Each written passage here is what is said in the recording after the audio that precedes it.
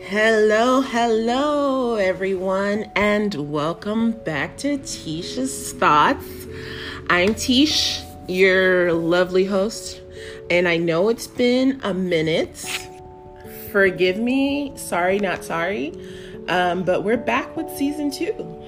And I'm really excited about what we'll have in store for you guys this season.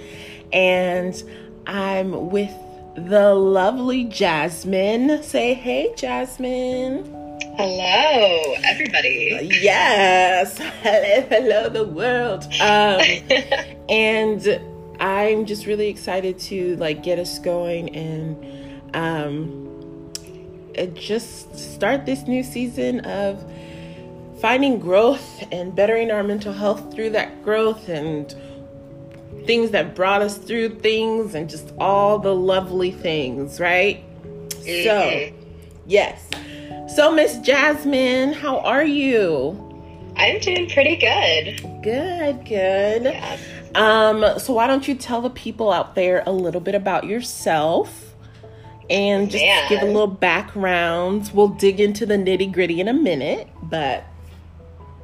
All right. Well, let's see. I probably met you.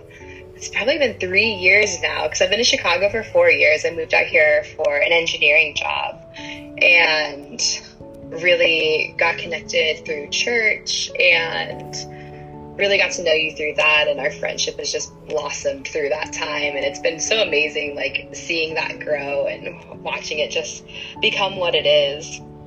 And, so I used to be an engineer. I am no longer. I am have changed career paths, and I'm now getting a master's in refugee and forced migration studies, which I'm super excited about. So it's been a crazy year for me with just change upon loss, just one thing after another. Yeah, but 2020 it's all been transition. Good. Yes. Transition is the perfect word.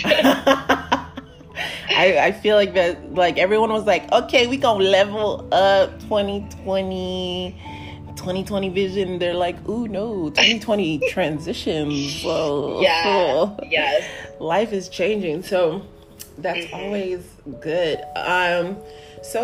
We met a few years ago now, and I just love how some of the conversations we've been able to have about our past. And I just wanted to dig in a little more with you about that. One thing I'd like to share is Jasmine is Asian American, and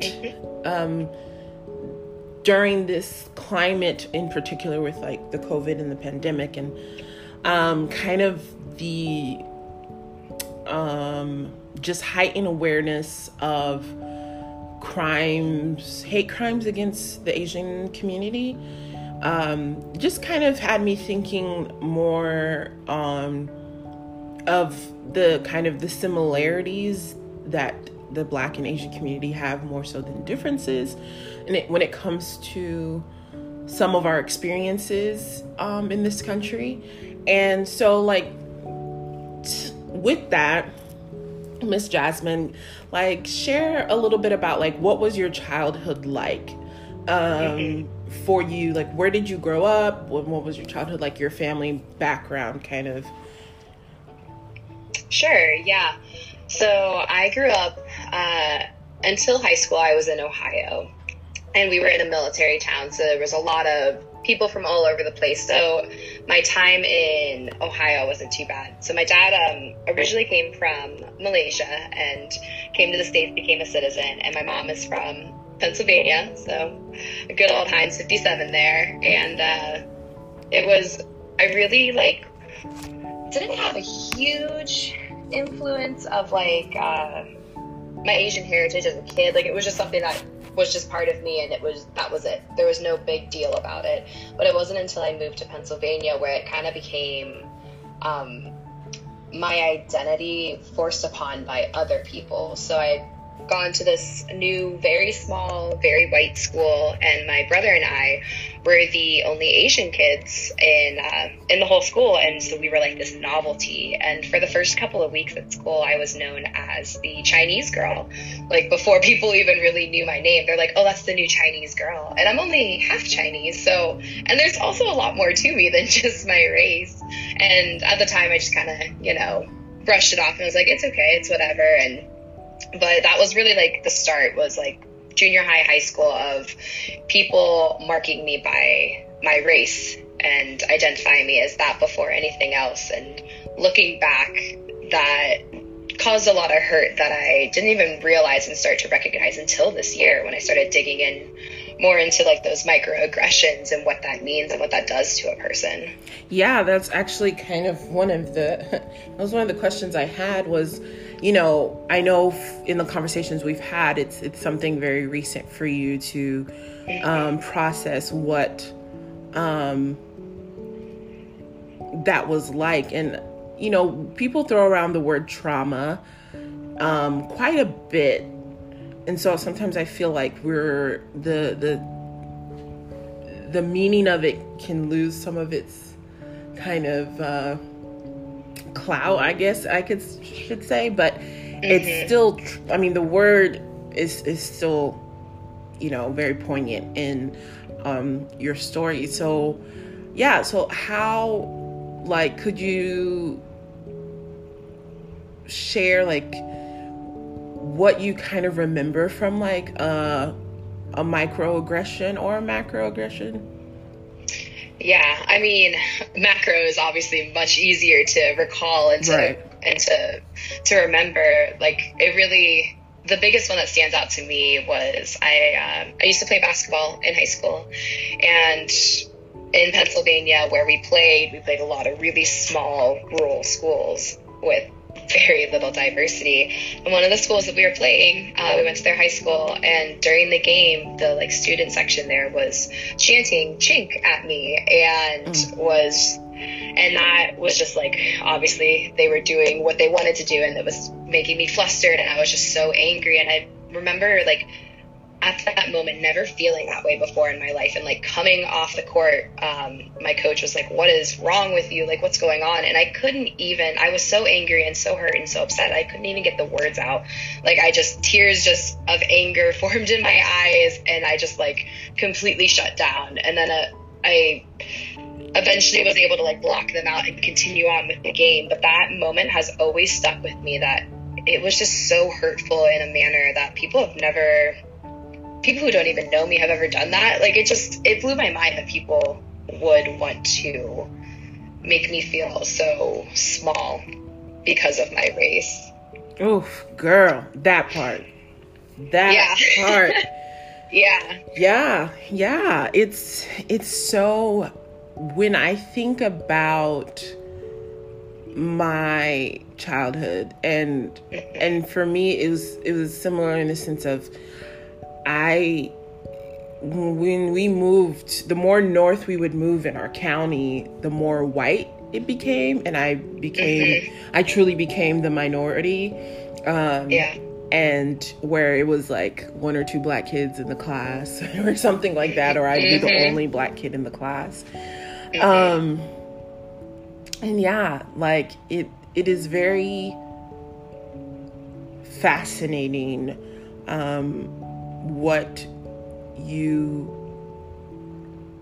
are triggered by without even realizing that you're meant to be triggered by it. You know what I mean? Like, yes. It's almost this, I've always told people it's like a sixth sense that you didn't want. to be able to pick up on people's kind of questioning of your validity as a human because you happen to be a different race than them. So yeah, that to make you small, like it's always, first, and the reason why they want to make you small is because they don't know you. That's exactly what you said. They don't know you. They don't know me. And they're what they do know is all kind of like inflated misunderstandings and ignorance. And yes, ignorance, like, a lot of ignorance. Yeah, and it's just like, how are you, like, help me, just, like, how do you justify being so hateful, like, during a basketball game? Yeah, a high school basketball game that literally means nothing, and you feel like you have this entitlement, this authority over me because I'm not 100% white, like... Girl. And it's like, because it's visible that you're not white too, you know? It's like, what about the people who pass as white and are that's not their ethnicity? It's just, again, it goes to this making of people, of like, making people monolithic and one-dimensional and like a thing. And it's like, hey, I'm pretty sure much more than that, you know? Yeah, there's a lot more going on than just what my face and my features look like. Yeah. I mean, it's pretty great, but... Right, you know, like, that's something, you know, of course, you know, high school is far away, and it just shows, like, how those things, like, stick with you, you know, like, my experience, my first year, my new elementary school in 4th grade, like, I was called the N-word, like, all the time, every day, almost, by this one boy, and, like, and I did try to tell, like, little Tisha wasn't, she was trying to say stuff too, you know, and to be, like, shut down, and it's like, well, what's the point of saying anything? Yeah. You know, and it's just crazy how things, you know, and that people can minimize that it's like no big deal. It's just a little teasing, and I'm just like, you're teasing of something that's innate of me, that I was created as, you know, like... Yeah, and I feel like that's a lot of what microaggressions are, because I really didn't even realize until this year how much of those microaggressions have, like, defined and have hurt me in very small ways that just continue to build and build and build. And it was one of my really good friends who actually pointed it out to me, because she was doing a lot of work and educating of herself about race and how she interacts with others, and we were having a conversation. It was really great. And she mentioned that she was like, I should never call you my Asian best friend. She's like, you're just my best friend. Like, why do I have to put that word before that? Because that doesn't define you any differently than another friend. Like, you are my best friend, period. Like, your race does not play a role in that. And I was like, oh my gosh, you're right. Because all throughout, and a lot of it had been through, like, junior high and high school, I would even add that modifier to whatever I would be, like, talking about myself. Like, I also was complicit in these microaggressions towards myself, and that was just, like, mind-blowing to realize that not only was I receiving it from others, but I was doling it on myself and accepting of it from others, and like, setting the tone. You don't realize how much, when you get into these spheres of influence, and you know, you're one of the few that look like you, how easily you are kind of forced or caroused into assimilating to the culture that you're in. Yeah, because we just want to fit in. Like, we just want to be like everyone else. And if everyone else around you is white, then that's what you're gonna try and play up in your life. Yeah, it's sometimes I'm not gonna lie, there's been times where when I think back on times, and I'm like, I want to, like, pinch young Tisha. Why were you okay with that? But then you're like, when you're the only one in the room, you are like, deep down, you're mortified of what could happen if you try to be vocal, or you're just so used to being pacified to shut up that you're like, oh, that's not a good look, older Tisha. It just didn't work. Yeah. You know? No, it's hard being like one of the few, to be the minority in the room. Like, and not everyone gets an opportunity to experience that, and it's not a fun place to be, but it's very eye-opening when you do have that perspective. Yeah, I'm like so grateful that not only am I Black, but a child of immigrants, and there's multiple stories, of course, especially in this day and age right now, in the climate that we're in, that I can speak from experience. But man, like, to get to that point of at times like not being ashamed or being scared to reveal that, because you just don't want it. You just want a day of peace at school. Like, yeah. Yes. You know, yeah, like you don't want to, you know, oh man. Yeah. And for me, I internalize so much of my feelings. And I've gotten much better over the years, but a lot of times in high school, I would, like, my friends would always constantly be reminding me of my race and my ethnicity in whatever ways. And on certain days, it would just build to be too much, and I would just get angry, and I'd be like, I get it. I'm Chinese. Like, you think I don't know this? And then I'd be like, yeah, okay, whatever. And then just like brush it off and never have a real conversation about this. And like, that's definitely not the right way to approach a situation. But that was my coping mechanism back then. For sure. Understandable. And like, are you friends with any of those people still? A couple of them, yeah. So the girl I was talking to earlier this summer who like made me realize all these microaggressions, she is a friend from that time, and she apologized for all of what she had done to me and said to me, and was very sincere about it. And it was one of the most touching apologies I've ever had in my entire life. Like, it meant I didn't even know how much I needed that apology in my life, and it healed parts of me that I was like, oh my gosh, like, I didn't know that was broken and that was hurt until she confronted that, brought it up, and then sincerely apologized. Yeah. And it was so healing. I mean, our friendship is amazing and has never been broken through that time, but it just grew by tenfold, even in that interaction. Yeah, that's so awesome. Like, that is the beauty of maturity, right? Yeah, like, yes. the beauty of humility and being able to recognize, which is not always easy. I'm not going to say it's an easy thing for people. Not easy at all.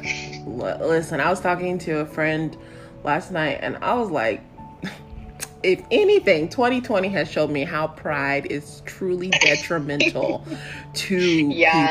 Okay, yes. Pride is, I'm not saying I'm free of it. I'm just saying being able to see what it's done is not cute. I hear that. It's not cute. So, so props to that. And like, props to you for like being willing to use that as a time of like what it is, of healing, and not letting that be something harmful to a beautiful, long friendship.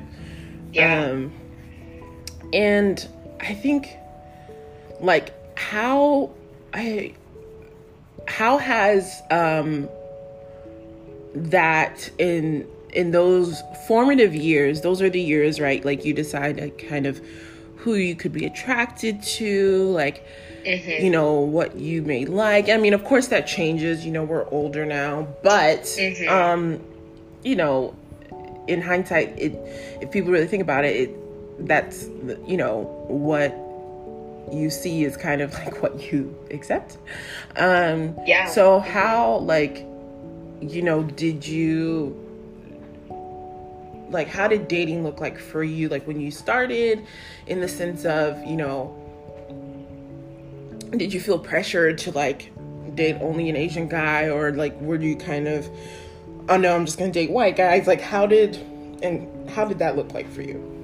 Yeah, so I mean, I really didn't have many options for race at my high school. In college, definitely more so, but at that point I was already in a relationship. But really, like you had said, like what you're surrounded by, like that's what you typically would then lean towards. And for me, that was just a good old cookie cutter Caucasian man. And that definitely is still very true. I do find myself mostly attracted to other white men, but I mean, as I've gotten older, I think I've come to appreciate other cultures and other races more so, and I'm much more open to dating outside of just Caucasian men. And if I'm being 100% honest, it's a little bit intimidating because there are a lot of like cultural factors and I guess just unknowns and ignorance on my part for sure. I'm definitely aware of how ignorant I am in so many areas, and that's a little bit scary going into it and being like, oh, I'm going to try this new thing and I know nothing, or I'm going to like start associating with this person who is of a different heritage of me. Like, am I going to screw up? Am I going to say the wrong thing? Am I going to make a fool of myself? Like, there's just a lot more to consider when it comes in, like, in terms of dating too. Yeah. Have you ever faced kind of those microaggressions or criticism in your dating situations or relationships? Situationships? No, romantically, I don't think I have, which I feel very lucky to have dated relatively decent guys who never made me feel less than for my race, and that is really great. Like, well done them on that part. Yeah, you get like a quarter of a cookie for that, okay? Yeah, not barely, much else. Because really, that's like the very bare minimum. Right. Like, we should be setting much higher standards than that. Girl. When it comes to relationships too. You ain't never lied, okay? Like, ooh, can you not be a douchebag? Truth. I mean, it's been great. Well, I had to get to this question too, because, as a Black female, it's something that I'm always having to kind of carry with me as a protective guard. But like, when it's come to like the fetishizing of the women in our communities, where have you ever received or been on the end of that? Or if you have, like, what did that feel like? Or, what are your thoughts on that, I should say? I mean, luckily, again, I haven't interacted with too many terrible people, which, like, thank goodness. I'm very particular about how much I will put myself out there and to who. Like, if I do, that means you've really, like, passed a lot of tests that you didn't even know were tests. But I mean, like, in Chicago, catcalling is super normal. Yep. And that it shouldn't be.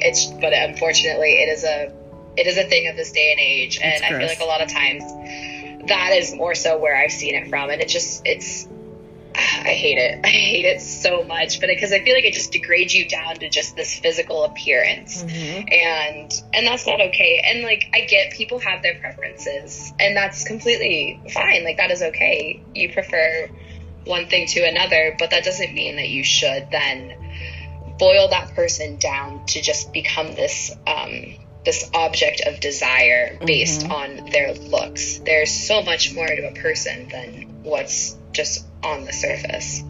Girl. And like, it's just super frustrating because you're like, it's like an added layer of questions that you have to kind of not only ask but watch and see, like, what is their natural inkling to say to you. Just be aware of it. Yeah, like, and it's like sad that we have to do that, And I've even had some friends, and I'm like, no, he's fetishizing me, and they're like, how do you know? And I'm like, bruh, these are not the kind of questions. Would you answer these questions? Like, I mean, come on. You know, I am, you know, we are more than our orifices, or more than our lips, our butts, and it's just frustrating that this still is like such a kind of plague on women and in our society, and it's it's so frustrating. It's so frustrating. Like, oh, girl, that's a whole nother kit and caboodle. Okay, that's a whole nother episode. Yeah, like they ain't ready, sis. Just, yeah, but I mean, like, the question, like, where are you from? Like, may seem so simple, but there's so much loaded and packed into that question. Yes. Tell me about it. That is one of my least favorite questions, because I will literally every time answer Ohio. I'm from Ohio. And then you'll get someone be like, yeah, but like, where are you from? And I'm like, Ohio. I was born and raised in Ohio. You want more? I'm a Midwestern girl. Like, what are you trying to get at? I want you to be as blatant as your question is being. Like, I'm trying to make you face your rudeness in that question. Like, if you want to know my ethnicity, ask my ethnicity. Like, don't just ask me where I'm from. I'm a citizen. Like, but it's frustrating because people don't even realize, like, if you've never been faced with that question in the manner of which it's being said in this case, you don't even realize how offensive and rude it is. And we need more people to, like, be upfront about it and be like, no, what are you really asking? Because it's okay to ask me what my race is. I'll absolutely have a conversation with you about it. I'll tell you all about my dad and his journey to the States and like my journey being who I am and my experiences. But I also need you to be upfront and frank about what your intentions are with asking this question. Right. And then sometimes, like, of learning that, especially from, like, towards the Asian community, because that's something I had to learn for myself, of, like, being aware of those kind of micro towards the Asian community. Because down here, usually, you know, it wasn't cool being the Haitian kid, you know, like, it's not, you know, there's Southeast Asian, a large population of that down here, but yeah, girl, and that's, again, another whole episode of the trauma of being bullied for being Haitian in South Florida. But yeah, it was something that I was like, oh my gosh, I didn't mean it. I felt so embarrassed or whatever. This was many years ago, and I was like, oh, girl, check yourself. And but yeah, like, just, and so, like, when I genuinely want to know, like, where you're from, especially living in Chicago, where most people aren't originally from Chicago, but sometimes I've had to be, I'm like, in my mind thoughts, I'm like extra insecure when I ask someone of an Asian background, like, because I'm like, I don't want you to think I'm asking your ethnicity. If I wanted to know your ethnicity, I'd ask you.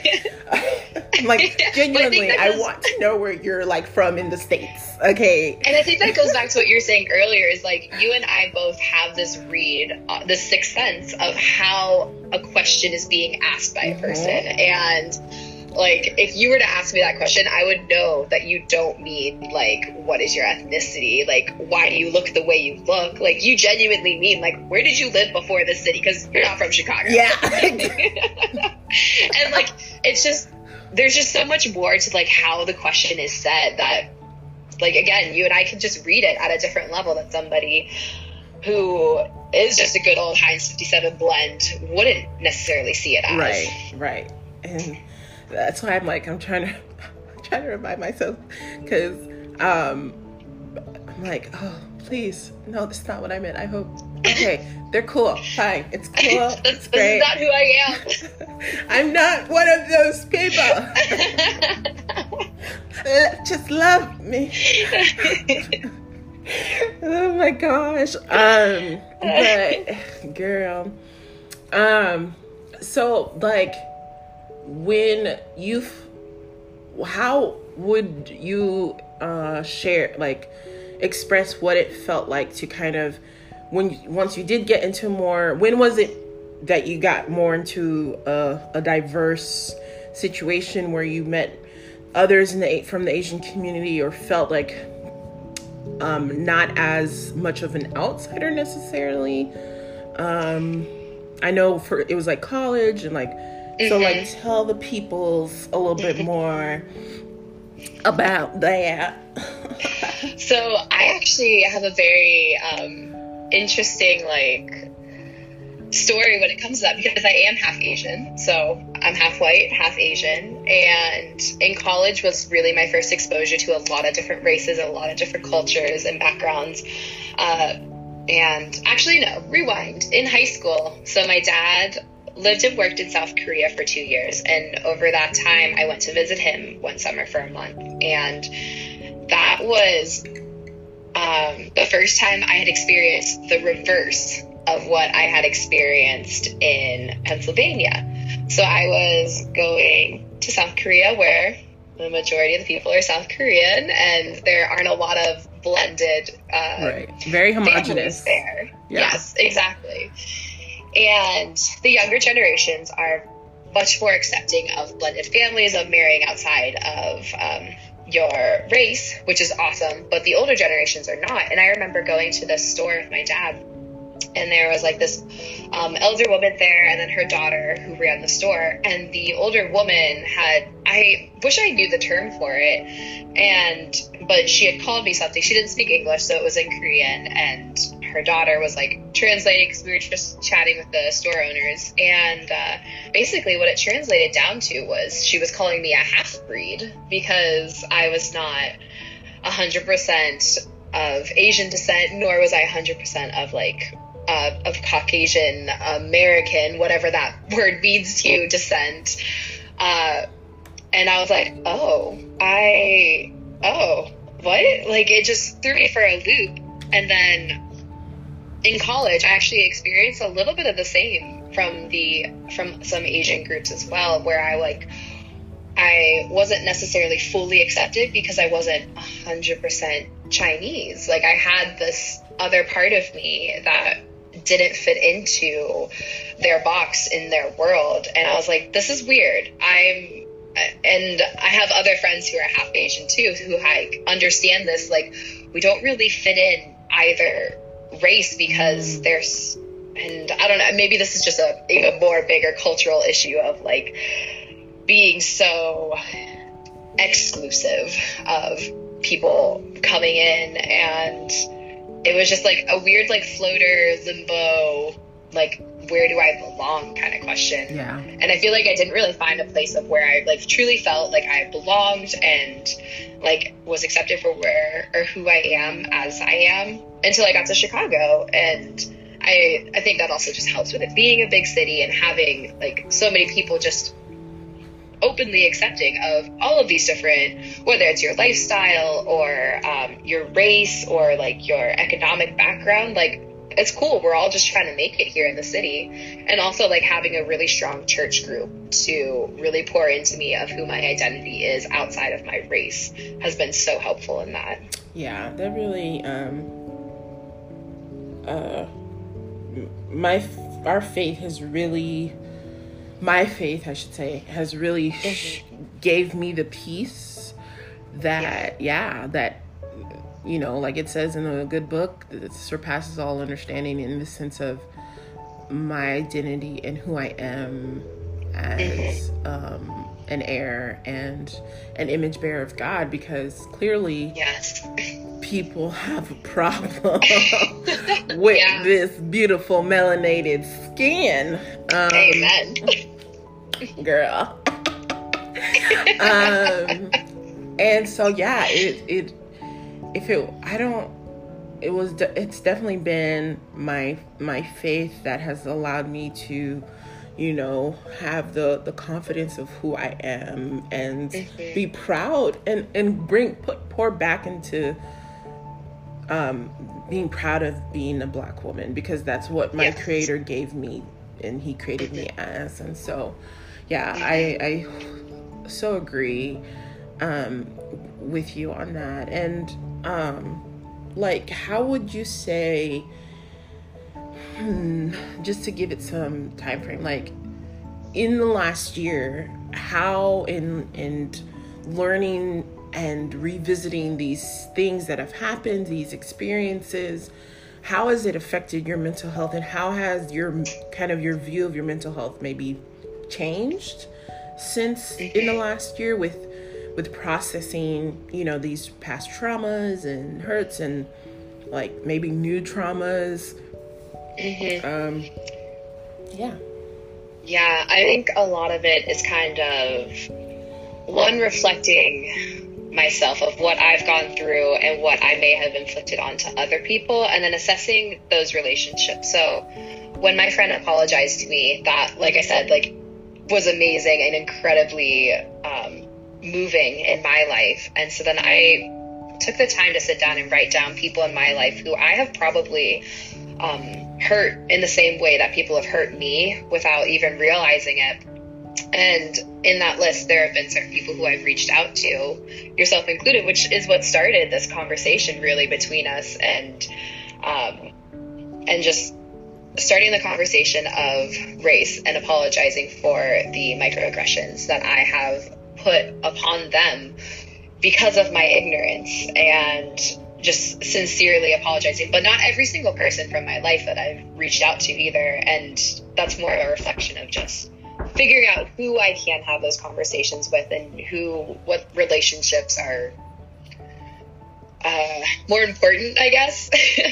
But also, I think I have grown in how I handle microaggressions now as well. Like, I am much more willing to confront them, because I'm like, I'm not going to sit in this hurt and just pretend like it doesn't exist. I'm going to actually talk about it and bring it up and make you aware of your ignorance, but also like try and come from a point of grace where it's an open conversation, and this conversation is meant to be constructive, and like it might hurt, it might be difficult, but it's better than ignoring these things and just letting it fester in my heart and in my mind. And so I feel like I'm much better at confronting those things and just having the difficult conversation and calling out my friends when they are ignorant to certain things. And I mean, if you don't know, you don't know. So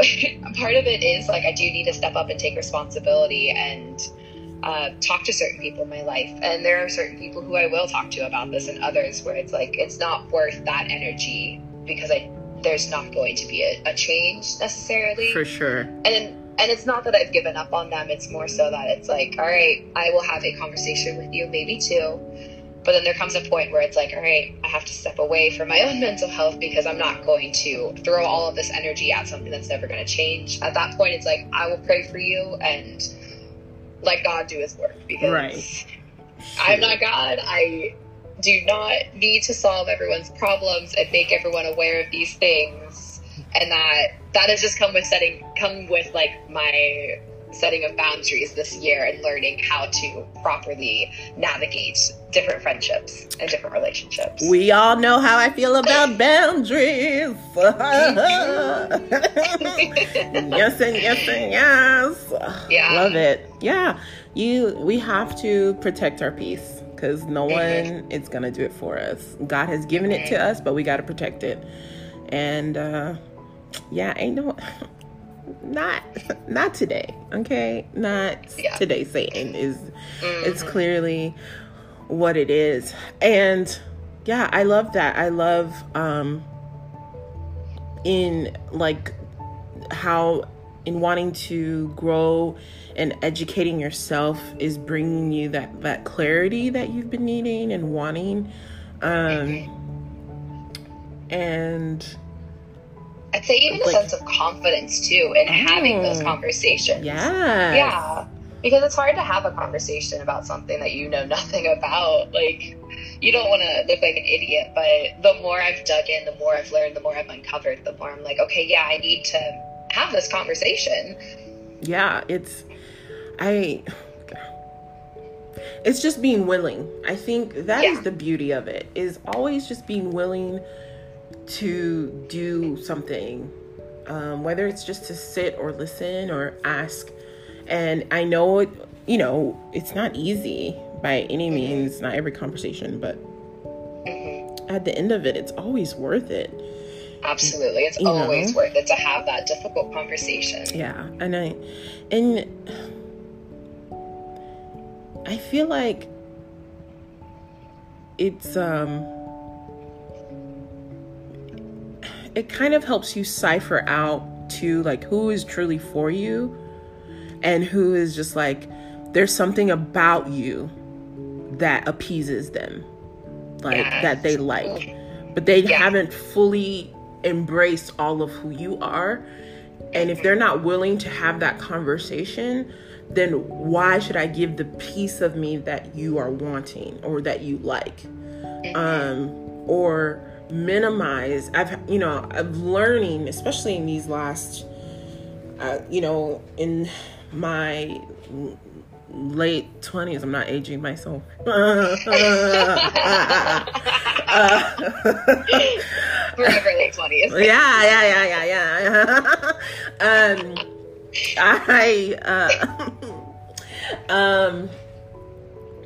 I especially in these last 6-ish years of life, we'll say that, realizing how much I minimized myself to make others feel comfortable of being around me, because the parts of me didn't fit and assimilate to that part of the majority's kind of culture or lack thereof. And being okay with making people uncomfortable, because if you're uncomfortable because I am being fully me, you're not uncomfortable because I'm wrong or I'm offending you. And if I am offending you, it's something that you have to work out in yourself. And I don't got the time. God didn't give me that portion. It's not my duty to make you feel comfortable. Exactly. It's not our responsibility to lessen ourselves and our truth and who we are in order to make someone else in our life feel more comfortable. That's not right. That's so that's so hurtful, and it's not good for your mental health. Let's be real. It's very degrading. It makes people feel like there's something, that constant feeling like there's something wrong with you, because in revealing this sense of self, you've been told, no, that's not okay. And it's like, no, it is a whole 100% A-okay and then some.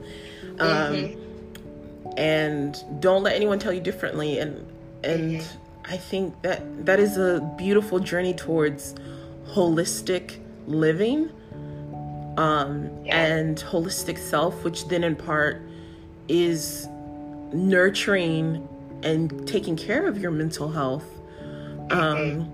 because it's one less thing that is causing destruction on all of that, the upper room stuff, the brain, the heart, the soul. And so, like, of course, this one last question, fitting with this current climate, with he who shall not be named ever on this podcast, and how they have handled the COVID pandemic, and how some of his remarks have really have incited even more kind of hateful rhetoric to the Asian community. Have you felt anything or experienced anything other than, his words enough are horrible to anyone, but have you experienced anything, or what have your thoughts been? Because this is one of the things that, like, we've kept aside during our convos since this whole thing has started earlier in this year. How is the rhetoric and all of it and the escalated hate crimes towards the Asian community, how has that made you feel, or have you experienced anything? Yeah, luckily because I am half Asian, half white, I'm able to kind of blend back and forth and kind of mold to whichever one appeases whatever situation I'm in. So luckily I haven't had any outright hate directed at me because of this. And I think also a lot of it is because I'm much more particular about who gets to be a part of my life now. And I don't just let anybody in. So people who are going to be hateful to me will not be a part of my life. And I'm very strict I just about snapped that. my fingers for, those you can't see. Snap, snap. Yeah. So like personally, thankfully, I have not had to deal with anything, but it is hurtful though. Like the things that he is saying, like cannot be taken lightly and need to be like confronted and called out, because you can't just blame an entire country, an entire race of people for a global pandemic. You can't make the Asian population feel less than because of this association that they have because of their looks to something else. And if anything, again, going back to high school, because that's where I've been surrounded by I would say the most ignorant people in my life. When the swine flu was a thing, that was much more, a lot more comments were made towards me about the swine flu and my race and being in combination with that than currently with the coronavirus. And again, a lot of it has to do with the people who were in my life then versus now. And so like, it's not out of the question that I would ever get a comment like that or have someone say something rude. And I've grown since then. So now I would be like, yo, you can't say that. That's not okay. Right. Like I would be confident enough to call them out on their crap versus high school Jasmine, who was just like, ha ha ha, I couldn't laugh it off.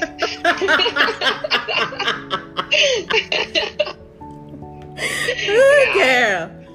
Yes, I feel you on that one. I mean, no, somewhat.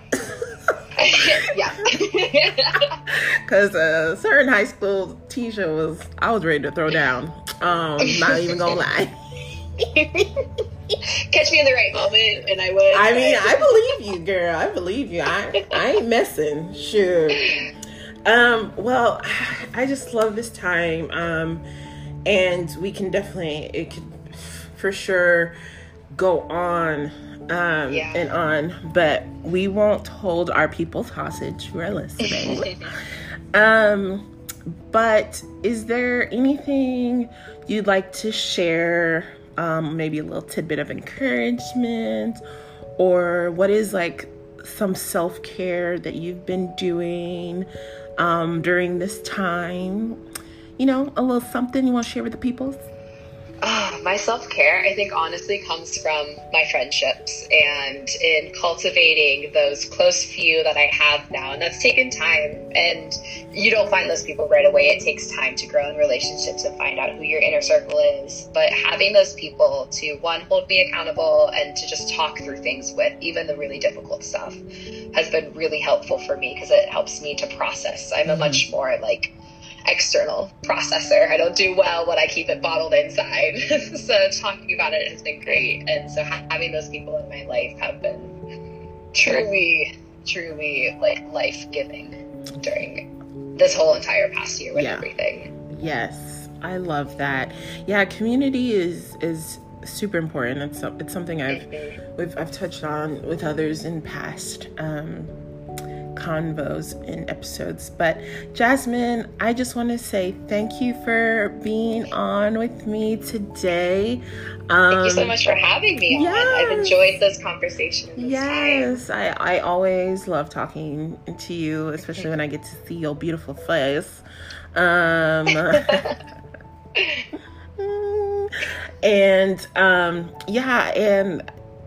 just people, just if you don't know, don't say nothing is what we're trying to kind of throw out there. And be nice when you can be nice. And if you being nice means you shut up, then do it. Okay? And that's it for Tish's Thoughts. Again, thank you for Jasmine for joining me. And be on the lookout for the next episode. You can find me at Tish's Thoughts on IG. That's TWESHS Thoughts. And, website coming soon, other things coming soon, merch. Be on the lookout. So, yeah, exciting things are afoot. And welcome to season 2. Bye. Say bye, Jasmine. Goodbye, world.